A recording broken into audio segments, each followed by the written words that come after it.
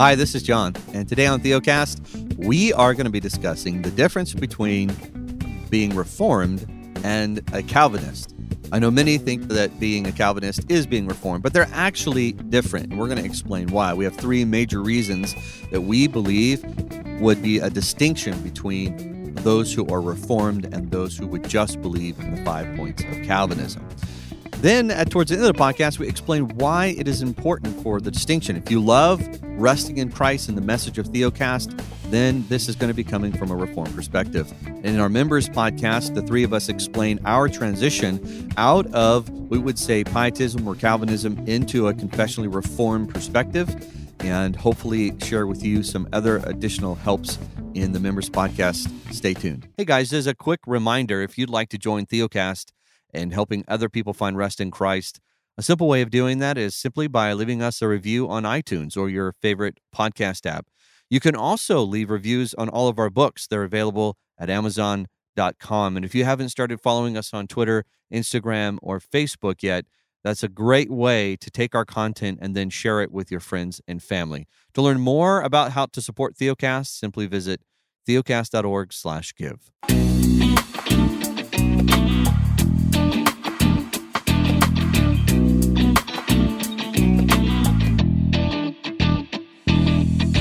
Welcome to Theocast, encouraging weary pilgrims to rest in Christ. Conversations about the Christian life from a Reformed perspective. Our hosts today are Justin Perdue, pastor of Covenant Baptist Church in Asheville, North Carolina, Jimmy Buehler, pastor of Christ Community Church in Wilmer, Minnesota, and I'm John Moffitt, pastor of Grace Reformed Church in Spring Hill, Tennessee. Gentlemen, we took a week off, so it's good to be back. It almost feels longer than a week, but it's good to be back.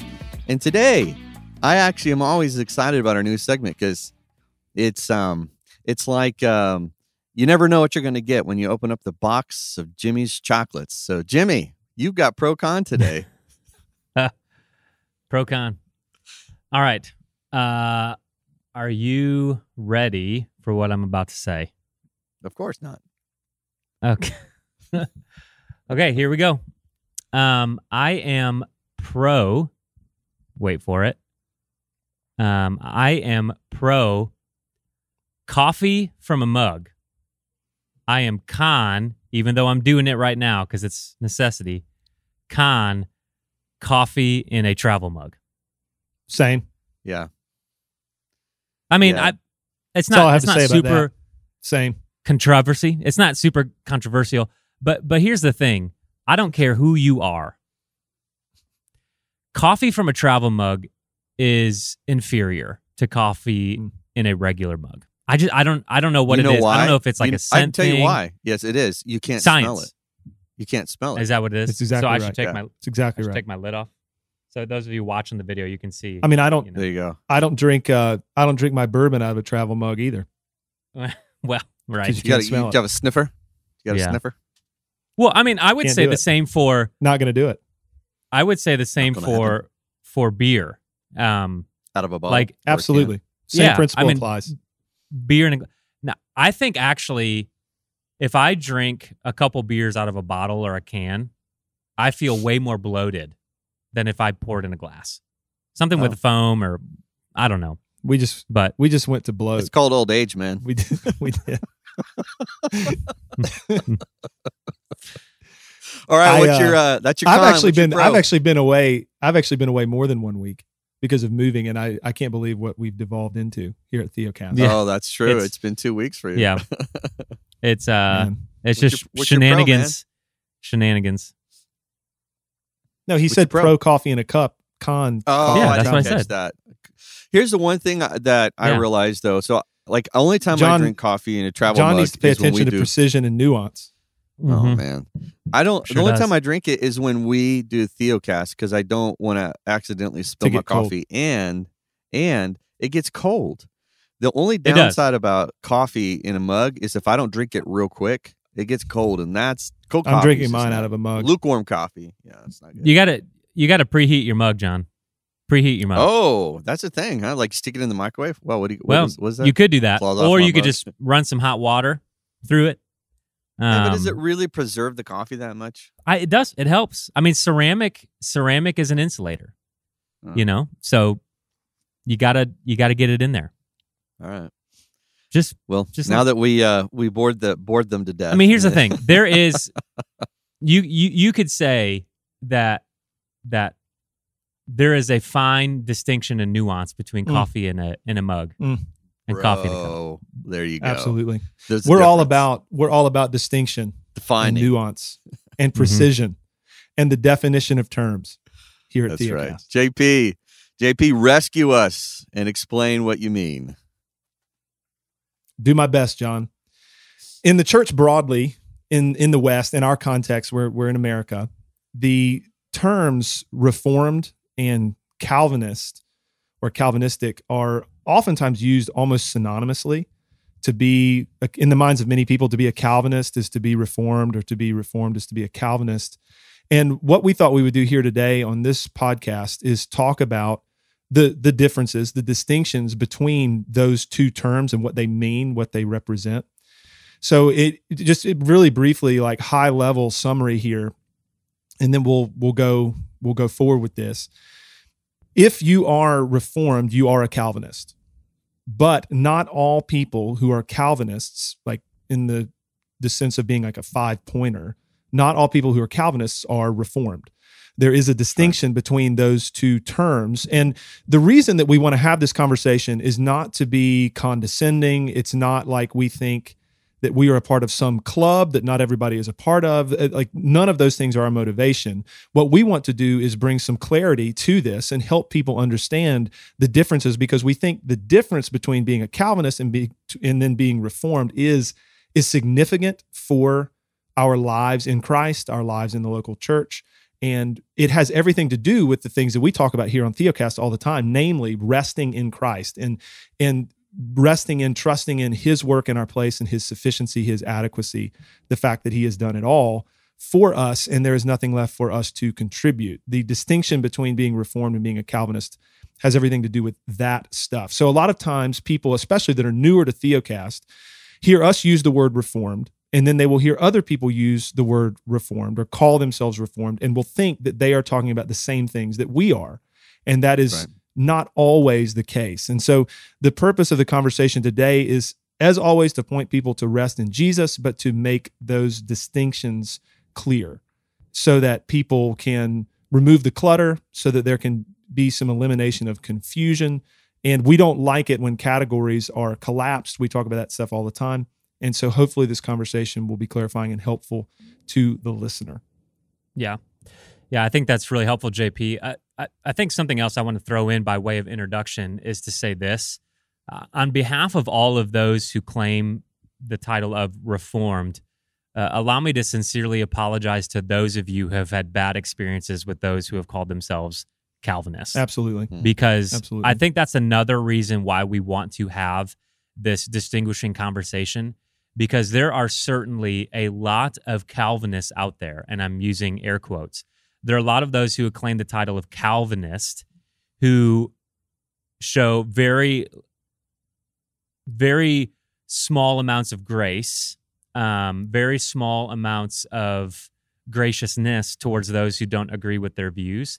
And so we think that there is going to be some helpful things that distinguish, reformational theology from merely, I would almost call it like empty or light Calvinistic theology. So again, we hope that this conversation kind of helps bring some understanding to these categories, because I know that there are many people who call themselves Calvinists that I would say, man, that's just not my kind of Calvinist, right?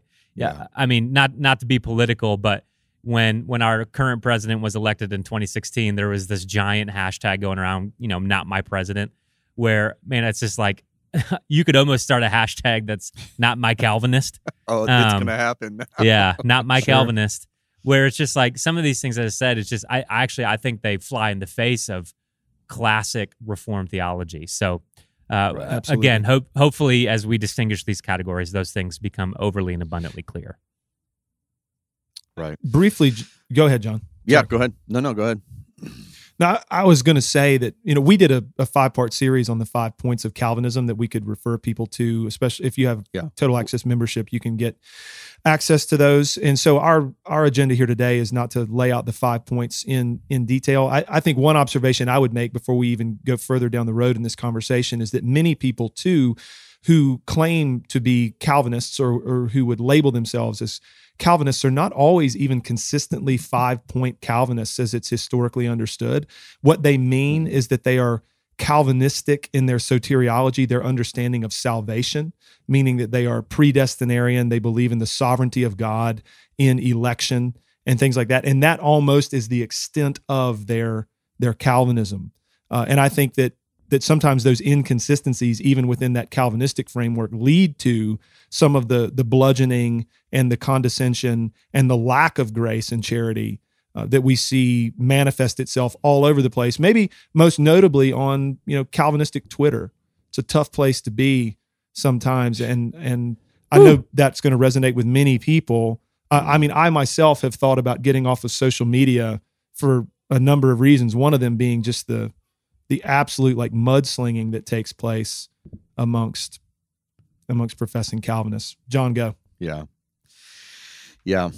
Well, just to move us in to help further explain this, the listener may not know I love golf. It's something I enjoy watching and playing. I know people say, you enjoy watching it? I take a nap every Sunday to watching golf. That's right, baby. But yeah. If someone says, "Oh, I like golf," I'm like, "Great. Well, what courses do you play?" And they say, "Well, I play the putt-putt course right down the road." I would say, "Oh, well, is that all? Is that the only place that you play?" Yeah, I only play there. Well, putting is definitely a part of golf, but it is not golfing. That is not equal to say that you are a golfer, because there's much more that is involved, and there's a lot of technical parts of golfing, and you have to own the right kind of clubs. You have to know how to use those clubs. You need to know the rules if you're going to enjoy the game and not hurt somebody and get kicked off of a course. When it comes to the word reformed, just like putting is a part of golf, but putting is not golf, Calvinism is a part of Reformed theology, but it is not Reformed theology. And Reformed theology is much broader, much more technical, and there's a structure behind what's going on. Calvinism happens to fit inside of that. So what we're going to do now is walk you through what I would say are the key tenets, the key points that you must adhere to. And I would say historically, if you're going to hold to the perspective that we have been sharing for the last 5 years, then these are the key tenets that you need to believe in or hold or understand to legitimately say you hold a historic reformed perspective of Scripture. And I'll start with the first one, and I'll let you guys unfold it. So I would say probably the biggest one historically would be covenantalism, a covenantal perspective of the Bible. And, there was a debate a while back, and we did a short podcast on this, is can you be Calvinistic and dispensational? I think there's a lot of guys who probably would fit that, but I do not think you can be Reformed and dispensational, because I would say there's no way to be. No, right. Because the background of Reformed is legitimately covenantal. So guys, when we say that, what do we mean by covenantal for someone who might be brand new to Reformed theology or even to covenant theology? What's a quick overview of that? Yeah, and we actually hope to dive into this soon. Further, very soon, right. Just covenant theology from our perspective, because even within that, I can hear some of our other Reformed brethren on the other side of the mic right now saying, "Oh boy, I can't wait to see what they say." But there are differing views. But at its core, there are kind of three major covenants of covenant theology. You have the covenant of redemption, which is the eternal covenant made between the three persons of the Godhead to redeem sinners. We see that clearly in places like Ephesians chapter 1. And then you have the covenant of works, and then you have the covenant of grace. The covenant of works being that which is the covenant that that God has with man, that in order to have a righteous standing before God, that you need to have perfect works. You need to have perfect righteousness on your own account. But you also have the covenant of grace, which is the covenant that God also makes with man that is mediated by Jesus Christ, where God does not look to the works of man. God does not look to the works of Adam, so to speak, that we see in the garden, but rather he looks to the works of Christ, and by grace alone, through faith alone, on account of Christ alone, imputes that perfect righteousness to his people. And so those are really quick, kind of the three major covenants. And here's why it's important. Because if you don't make these categories, if you don't see these categories in Scripture, if you particularly covenant of works, covenant of grace, what happens is when you don't have these categories is as a pastor or preacher, you will typically try to lay a covenant of works back on your people. That's right. And here's what I mean by that. If you don't make these categories, particularly of the covenant of grace, talking about how it's all of God's sheer, boundless, unmatched, wonderful, beautiful grace, what you'll do is you'll lay a covenant of works back on people to say, in order to be blessed, in order to have this kind of standing with God, you must have this, you must do this, you must pray like this, you must read this much, you must repent this much. In essence, saying it's all contingent upon the works that you do. And so we'll get into that a little bit more when we begin talking about the means of grace, but want to let you guys come in and help fill out some of those edges as well on covenant theology. I would summarize covenant theology this way, that Jesus fulfills the covenant of works in the covenant of grace in order to accomplish the covenant of redemption. That's right. And lovely. And so that is critical. And I hope the listener can understand and maybe connect the dots as to how that is inextricably linked from the rest in Christ that we talk about all the time. We will talk about Jesus being sufficient. We'll talk about him being adequate. We'll talk about him having done everything that's necessary for salvation and how there's nothing left to contribute. Well, that not only redemptive historical understanding of Scripture, but that covenantal framework of Scripture, it dovetails so beautifully with all of these understandings. And if you start to pull these things apart, you kind of kill the whole thing. And so the sufficiency of Christ and a covenantal framework go together. So when we will point people outside of themselves to the work of Christ in their place, when we will point people to Christ's faithfulness, not their own faithfulness, what we are doing is we are teaching the Bible in a redemptive, historical, covenantal way. And you'll notice that amongst many of the guys in evangelicalism in particular, who would claim to be Reformed, who are Calvinistic, at least in their understanding of salvation. Calvingelical. That's right. They will deny the covenantal framework of Scripture. In particular, they will deny the covenant of works. And so when you deny the covenant of works and you don't understand that Jesus has fulfilled that covenant in the place of the redeemed in the covenant of grace, this is where, to Jimmy's point, you get guys coming back in, putting burdens upon the Christian and giving them things that they must do in order to secure their salvation. And so it reintroduces works back into the Christian life as a part of the ground of our standing before the Lord. And assurance and peace and security go away. And so, the covenantal framework and that kind of confessional understanding, that outside in, the objective realities of the gospel, looking outside of ourselves to say what's wrong in us, and even that declarative reality that it's done and it's finished and there's nothing left to be accomplished, those things are inextricably linked to covenant theology. And so in order to be Reformed, one must be covenantal. Right. We talk about this a lot when we are encouraging people to rest in Christ. Everyone knows the language second Adam, right? Jesus is the second Adam. Right. And what theologically, what is getting at is where Adam failed, which is to obey God perfectly in the garden. Christ came, was born of a man, and fulfilled where Adam failed. Now, of course, Jesus wasn't born in a garden, and he didn't have to go through the temptation of receiving the fruit.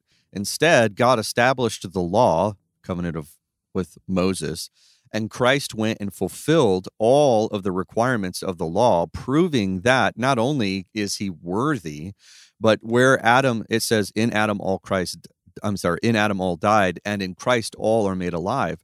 So the all of Scripture is really about two Adams. It's the Adam who failed and the Adam who succeeded, and you are presented this. This is covenant of works. Adam, if you do what was right, then what we are told later on is that Adam would have been blessed and gone on to live eternally in that status that he was with God, but he failed. So what does Christ earn for us? Jesus doesn't come in and he doesn't clean the slate where Adam failed. It's like, okay, we'll set the table here and let you guys start over. We are told that not only does Christ pay for the failures of Adam, but then accomplishes what we need to enter into eternity and accomplishes all of the work. That's the covenant of grace. So the whole Bible is what we call bicovenantal. It's made up of the story of these two covenants where there's those who have failed to earn salvation rightly by their works, and where Christ comes in and pays for their failure and then earns the righteousness. And then he says, all can have this by faith alone. Yeah. Well, and I think to have a covenantal view of the Christian life also means to have a covenantal view of the Bible. And doing so helps us to see the Bible as one cohesive unit that obviously finds its culmination and point in Jesus Christ. And even as we think, because I can hear people in the background, well, what about the Noahic covenant? What about the Abrahamic covenant? What about the Davidic covenant? And as you think about these things, you even as you think, all right, so let's just take the Noahic covenant, right? So God, makes a covenant, says, I will not judge the earth again in this way, right? We have the rainbow. We're not going to see a flood. But later we see in the New Testament that, Peter talks about that and the different apostles talk about that, where it's just even in our baptism, right? The waters of judgment pass over us, but we are raised again to new life, right? And then you have the Abrahamic covenant that obviously Christ fulfills, that his descendants will be as numerous as the stars. You have the Davidic covenant that Jesus is the true and better David who is sitting on the throne, right? You have the new covenant that in Jeremiah that the Spirit in the work of conversion takes out of our heart of stone and gives us a heart of flesh. You have the Mosaic covenant that Jesus fulfills, right? So as we see these, all of these covenants fit within this frame, I believe, of the covenant of works, covenant of grace. And when you see this, it constantly points the believer outside of themselves to the work that God is doing. That's right. So often we can, and I do see this in the Calvangelical world, that we find, particularly in the Old Testament, we find different passages, Joseph, David, whatever, what have you. And you see, well, what did the godly men of old used to do, and how do we bring that back in? Yeah. Rather, I think a covenantal view, a reformed covenantal view, helps us see God is fulfilling his unique promises to his people, ultimately in the person of work of Jesus Christ. And so how does this story about David or Solomon or Daniel fit into that narrative that we as people can be invited to trust and rest in the promise-keeping God that covenant theology portrays? I think that is the helpful thing that Reformed theology does. Right. And I would say what Jimmy just described here is you have a covenantal framework. And another way of describing this is the way in which you interpret and read your Bible. It'll be the way it's labeled as a redemptive, historic understanding of Scripture, yes, which is a Reformed perspective. That is what the Reformers were teaching and pushing. So when we say redemptive, we mean that from Genesis to Revelation, the story of the Bible is redemption. It's how God redeems sinners, and it is read and understood, and it unfolds throughout history. So we aren't pulling it apart. We're allowing it to be seen as it's unfolding in history. And this is the one I always love to point to is Genesis chapter 3, when Adam and Eve fall. what does God do? He makes a promise that of the seed of Abraham, one will come and crush the head of the serpent. You immediately have the promise of a Messiah coming, and the question is, who is he, and how is he going to get here? And as it unfolds, there's two major themes. One, the need. I mean, you get to as Jimmy said, you get to the Noahic covenant, and he says there is none in the earth. They are all evil. They're all doing what is right in their own eyes. And if God wipes out all of humanity, he wipes out his promise to Eve and Adam. And of course, he doesn't. He preserves it. And so what you see is, as you're reading the Old Testament, you can see that there is none who have ever been able to be the second Adam. And the question is, where is that second Adam? Who's going to come? And it gets clarified through every covenant. We know through the Abrahamic covenant, it's coming through Abraham. And then eventually through the Mosaic covenant, we know that it's going to be the one who obeys the Mosaic covenant. And then we know through it's the line of David, through the line of Solomon, he'll be a king who sits on the throne forever. So it's this epic story. And by the time you get to Matthew, you ever wonder why the genealogy's there? It's so you know you have the right Messiah, that you're putting your faith in the right guy, and then Jesus's miracles prove that he's the right guy. That's right. So that's a redemptive historic understanding of Scripture. The point of it is to look for Jesus throughout every verse, not look to put him in the verse, but look to see how he's going to be fulfilled in these verses. It's not to make your life, as Jimmy said, a Daniel or a David or a Joseph. We're excited to announce that we have a new free ebook available at our website called Faith versus Faithfulness, a primer on rest. And we, the hosts, put this together to explain the difference between emphasizing one's faith in Christ versus emphasizing one's faithfulness to Christ, and how one leads to rest and how the other often to a lack of assurance. And you can get this at theocast.org/primer. And if you've been encouraged by what you've been hearing at Theocast, we'd ask you to help partner with us. You can do that by joining our Total Access membership. That's our monthly membership that gives you access to all of our material that we've produced over the last 4 years, or simply by donating to our ministry. And you can do that by going to our website, theocast.org. We hope that you enjoy the rest of the conversation. Yeah, you get the promise of the covenant of grace revealed in Genesis 3:15, and then we work our way through redemptive history, and we see the covenant of grace established and accomplished in Christ in the new covenant. And to pick up where you left off, John, when Jesus shows up on the scene as the new and better Adam, as the second Adam who will fulfill the covenant of works, thinking about Matthew's gospel, like you talked about, it begins with the genealogy. Well, when Jesus is an adult, what are the first things that we read about and hear about him doing? It begins with his temptation and his baptism. And like those two things are massive. And I think this is a good sort of litmus test for how a person understands Scripture with respect to this covenantal framework. If we look to, for example, the temptation of Jesus, and our number one take is, well, Jesus used Scripture to defeat the devil. Yeah, I would argue that is not a covenantal understanding. And that's not a redemptive historic understanding of that passage. That's a decent secondary application. But the point of the temptation of Christ is that the first Adam was tempted in a paradise and had everything going for him and fell. The second Adam is tempted in a wilderness, has nothing going for him, everything stacked against him, and he succeeds. Right. And then even in his baptism, what does he say to John the Baptist? John the Baptist is wigging out. He's like, I'm not the one who should baptize you. If anything, you should baptize me. And Jesus says, no, it's appropriate that we do this in order that all righteousness might be fulfilled. Well, what is that? Jesus doesn't need baptism for his own sake. He's doing it for his people's sake. And so right out of the gate, in terms of his life and ministry, it's very clear that what matters most is who this dude is and what he has come to accomplish. And he's come to accomplish redemption and the salvation of his people. And he's come to do everything. And I just got to point out, you just called Jesus rest. Dude. I just got to point out. He did. You just called Jesus dude. He did it. He done did it. Yeah, well, I don't know. Again, to shame go and guilt you, aren't useful tools, guys. They're not. Oh, I'm not shaming you, man. I'm not shaming kidding, you. Man. Don't use them. But first again, week back on the mic, and I'm just getting darts everywhere. It just starts to try. To continue on that thread, JP, before we transition to our next distinguishing mark, we got other things to talk theology.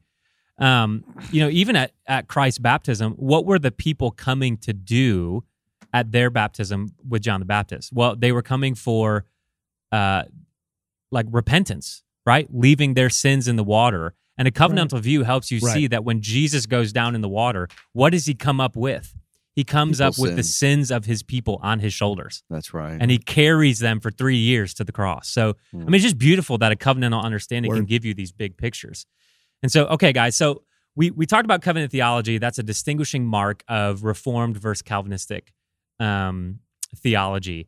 I think another thing that is a big, as you said, John, or JP, litmus test is how we understand the means of grace. And what I mean by that is how we understand the ways and means that God uses in our lives to grow us, to mature us, to conform us into the image of Christ. Yeah. And so I'll just offer a personal anecdote that in the Calvinistic background that I had, the means of grace that were often given to me, which, hear me say, before you lose your ever-loving minds, are not bad things, right? The means of grace that were given to me were personal prayer and personal reading and study of Scripture. Those were the primary means. And again, not bad things, right? We have the Bible in various translations that are readable and approachable and affordable. It's a blessing. It's a gift. We can have it. We can read it. God does invite us to pray in a private sense, not a bad thing. But when we talk about the chief ways that God uses to grow his people, what is the different understandings between Reformed and Calvinistic? What would you guys say to that? Yeah, this is definitely a distinction where if you have been around Reformed theology at all, you'll know that I did not hear, I was a Calvinist for many, many, many years, and I had never heard the phrase means of grace or knew what it meant. And so there are, when I begin to discover these, I realized, oh, this is very different than what I have been told. I can say I'm with Jimmy that the way in which my faith is strengthened, the way I sanctify myself is by my personal efforts. Spiritual disciplines is another way of saying this. There's nothing wrong with disciplining yourself, and there's nothing wrong with reading Scripture. It's but understanding what the Bible tells us is the primary way in which God interacts with us. Let me explain it to you this way. You read God's word, and the reason you read God's word is that you believe that it's going to strengthen your faith. Then why don't we just read God's word on Sunday morning? Just spend 45 minutes reading the word. Why would that not be sufficient for the church to strengthen their faith? Have you ever thought about this? God does not command the church to read. It does say, 1 Peter 4:13, it says, until I come, devote yourselves to the public reading of Scripture, to exhortation, to teaching. So it doesn't say just reading. We are actually exhorted to explain. This is why he says he's gifted preachers and teachers. Preachers and teachers are not readers. They are not to get up and read Scripture, but they're to get up and explain it and then exhort the believer to obey it, right? To practice it within the church. So if you think that the primary way that God grows you is through the reading of his word, the problem with that is that you cannot point to anywhere in Scripture that says this. But I can show you multiple times, Ephesians 4, Hebrews 10 to be just as two examples, where when the word of God is appropriately used by gifted people, it literally says, when the body functions properly, it builds itself up in love. And we are told that that is through the public preaching and teaching of God's word. Secondly, we are also told that the sacraments, so baptism and the Lord's table, when we receive the Lord's table, we are told to do that together as we gather, and it's not separate from the word. If you were just to eat bread and drink wine, it will not do anything for you spiritually. Because if it did, I would have a heavy diet of the two. because I would want to be as spiritually as I possibly could. That's right. And, I Right. like both of those things. That's right. Yeah. It's good stuff. But it's when it's presented to us in the corporate body with the Right. word. The word brings the power, and it becomes the physical way in which we interact and receive from this presence of Christ, and he strengthens our faith. I would say that is a very reformed view, and it is not a Calvinistic view. I'd say very few Calvinistic evangelicals would hold that perspective of those two means. Historically speaking, the ordinary means of grace most primarily are understood, as you've said, John, as word and sacrament. And then we could add, and some do, prayer in the corporate context. Oh, Even absolutely. singing, right? Absolutely. The singing Prayer. of psalms, hymns, and spiritual songs, right? And then, the fellowship of the saints in general. But a few observations about the ordinary means of grace. They're called ordinary means because they are that. In and of themselves, they are ordinary things that we do. And then the Holy Spirit of God takes those ordinary means to accomplish his extraordinary ends, namely imparting, sustaining, confirming, and strengthening faith. That's what the Spirit does through those means. It's important. Couple other things.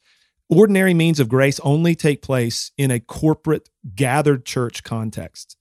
And so this is important because I would say the vast majority of evangelicals think that the real stuff of the Christian life happens when they're by themselves. But biblically speaking, that's not true. The New Testament is very clear that the real stuff of the Christian life and the real growth in the faith happens when we are gathered as a church. The Spirit shows up to uniquely minister in that setting, and we are grown and sustained in the faith through the ordinary means in the context of the gathered church over our lifetime. And stuff that happens when we're by ourselves is not meaningless. That's not what we're saying at all. It's just that the real important stuff that God has promised to do happens in the context of the gathered church. Last observation on the ordinary means before I throw it over to you, Jimmy. I think that in evangelicalism and amongst the Calvangelical type crowd, the means of grace, even as they understand it, are often made to be more about our faithfulness and dedication to God than they are about God's dedication and faithfulness to us.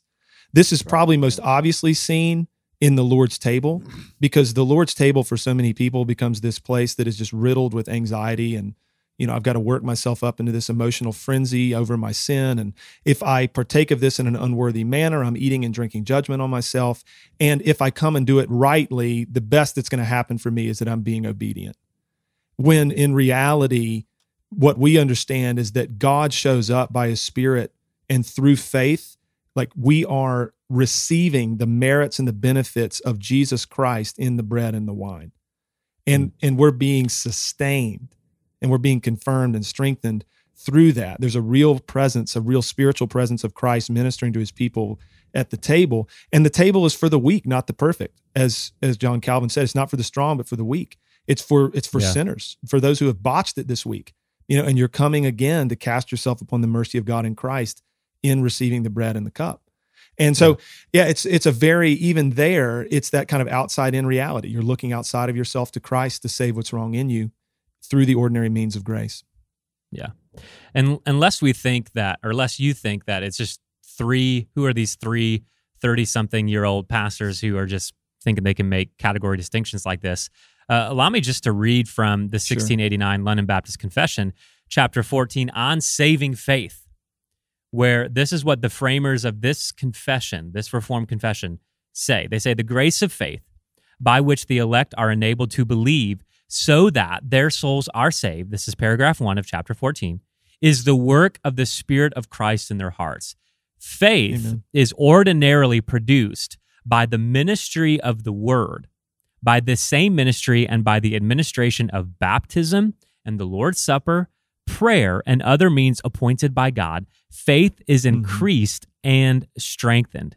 And so, JP, I think you hit the nail on the head where you said, in kind of a Calvinist, merely Calvinist mindset, the means of grace, I've also heard of them as the habits of grace, are really these individual... That's a terrible term, by the way. I don't like it.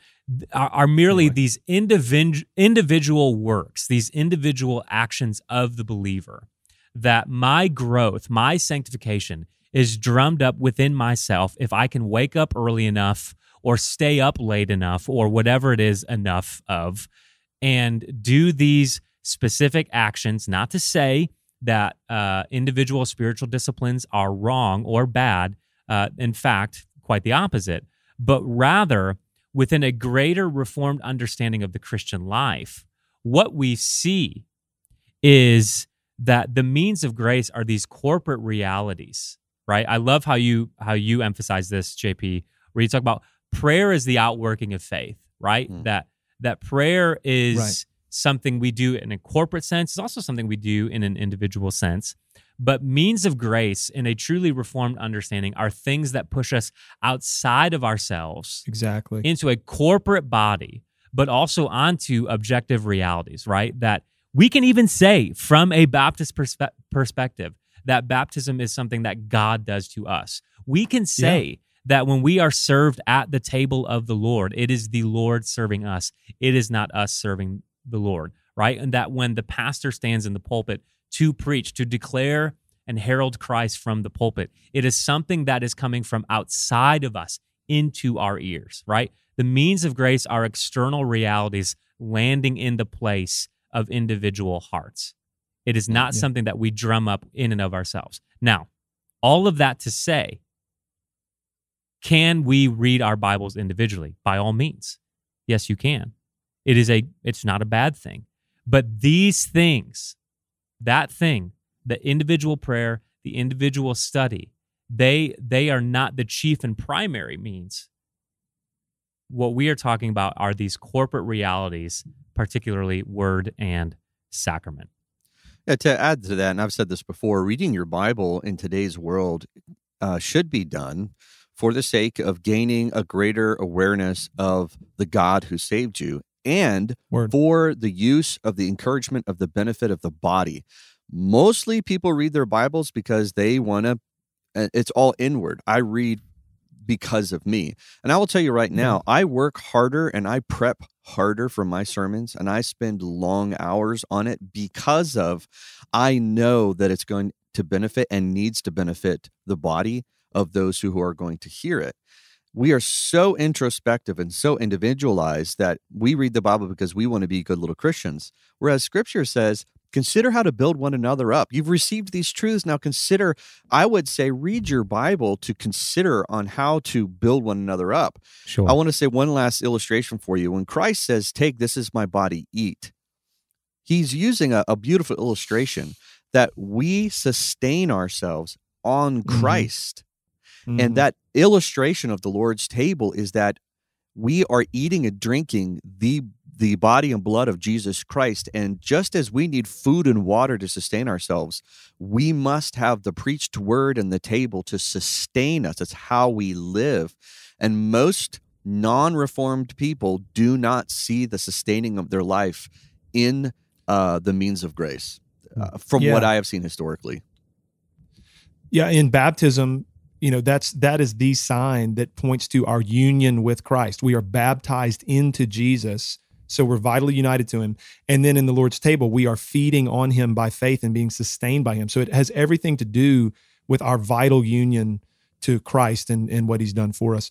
The last thing, guys, that we should talk about in this regular portion of the podcast that is a distinction of Reformed theology over and against just merely a Calvinistic understanding of theology would be the distinction between law and gospel. And so in order to be Reformed, historically speaking, we would hold to that law gospel distinction. And we did an entire podcast on this not that long ago that the listener could refer to get this in a more full orb presentation. But for now, we could begin to talk about the distinction between law and gospel in this way, that anything we see in Scripture that tells us to do something, an imperative or a command, where we're told to do these things and you will live forever, that is law. And anywhere in Scripture where we are told what Christ has done for us that we are to receive by faith, that is gospel. So do is law, done is gospel. And so that framework is really helpful in understanding Scripture and understanding even the way that God deals with his people and the way that God saves us. We're very, very unashamed here at Theocast that only one person in the history of the world has ever done the gospel, and his name is Jesus. We do not, as Christians, do the gospel. We don't live the gospel. We receive the work of Christ by faith and receive what he has done for us. We don't contribute anything in terms of something that's necessary for our salvation. And so obviously that law-gospel distinction is something that many people who are Calvinists would not understand. I mean, I've been in conversations personally many times with guys who are absolutely Calvinistic, but who bristle at the idea of law-gospel distinction and see it as something that we're reading down on the text. And we would just say, no, actually this comes up out of the text. It's very clear. We're not imposing it on the text. It comes out of it as we read it, interpret it, and preach it. Yeah, I was preaching the end of Hebrews 12 this last Sunday, and it's plain right there at the end of Hebrews 12.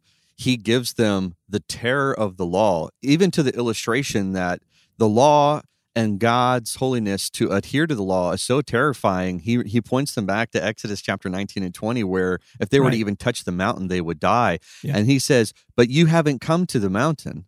You have been, he literally says, brought into Mount Zion. You have been brought, and he says the reason you can be brought here is the mediator, Jesus Christ, has brought you here. That's the distinction between the law and the gospel. And we'll get into this in the members podcast, but I will say the thing that the Calvinist, non-reformed believer that I have seen publicly, has public ministry, the law-gospel distinction has, I think, been the most confusing and damaging part of not being reformed, and has caused more people to lose rest. Which is why the ignorance of that distinction.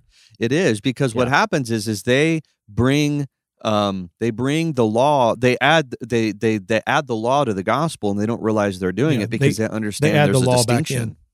As we think about law and gospel distinction, I think one of the primary differences that you'll see between a Reformed preacher and a Calvangelical preacher is kind of the tone of the sermon, because very much when we fail to distinguish law and gospel, like I realize, okay, in my church context, we have a lot of young kids.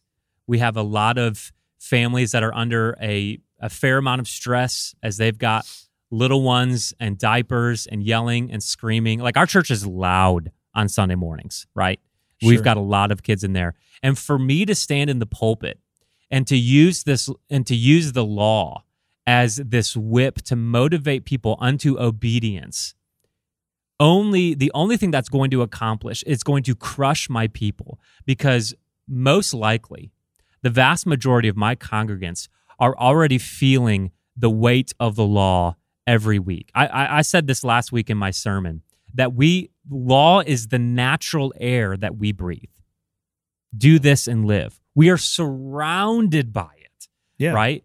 We are surrounded by the law each and every day, barking at us to do this, do more, and be better, where constantly the banner in a law-gospel distinction view of the Christian life, the banner under which we live and operate is, it is finished.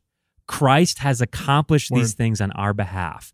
The purpose of the law in my sermon is to crush the person, to see that they cannot in and of themselves accomplish the Christian life, but that Jesus Christ has lived in their place and invites them to rest in his good and gracious mercy and promises. And so in a Calvinistic, Calvangelical mindset, the law is often used in such a tone that it is a whip to motivate people unto obedience, but it never does. Mm-hmm. Preaching the law that way never produces what you think it's going to produce. It's only going to produce either self-righteous people or crushed people. To truly preach and herald the gospel in Christ, to truly preach the gospel that way, is to preach the law in all of its weight, to crush people, but then to lift them, to resurrect them through the meritorious work of Jesus Christ on their behalf. to put a bow on this conversation, I recently tweeted out something like this: to reduce Reformed theology to the 5 points of Calvinism is not only inaccurate, it produces a lot of confusion. And I think that's what we've been trying to speak to today, is to try to remove some of that clutter and confusion and make clear the distinctions between Calvinism and Reformed theology. And just to sum it up, our understanding, and this is in line with an historical understanding of Reformed theology, would include not only being Calvinistic, but being covenantal, being confessional, and then also holding to an understanding of the ordinary means and the distinction between the law and the gospel. So if you're going to ask the guys at Theocast, what does it mean to be Reformed? It would mean all of those things. And so, if you're Reformed, you're a Calvinist. But if you're a Calvinist, you're not necessarily Reformed. And we hope that some of these things have been helpful to the listener. Well, thank you for listening, and we are going to continue the conversation over in our members podcast. This is a way for us to, we always have additional thoughts. 45 minutes is hard to get an entire podcast in, and so we go additionally. It's a varied time. It can be long, but we're going to continue that conversation over there. If you want to join us on this conversation, what this is, it's really our support team. Those people who support Theocast monthly and get behind us to help be the advocates of pushing us along. We try and do extra things for them, provide books and other additional resources just for their generosity. So if you'd like to participate with us, you can do that by going over to theocast.org. We'll see you next week.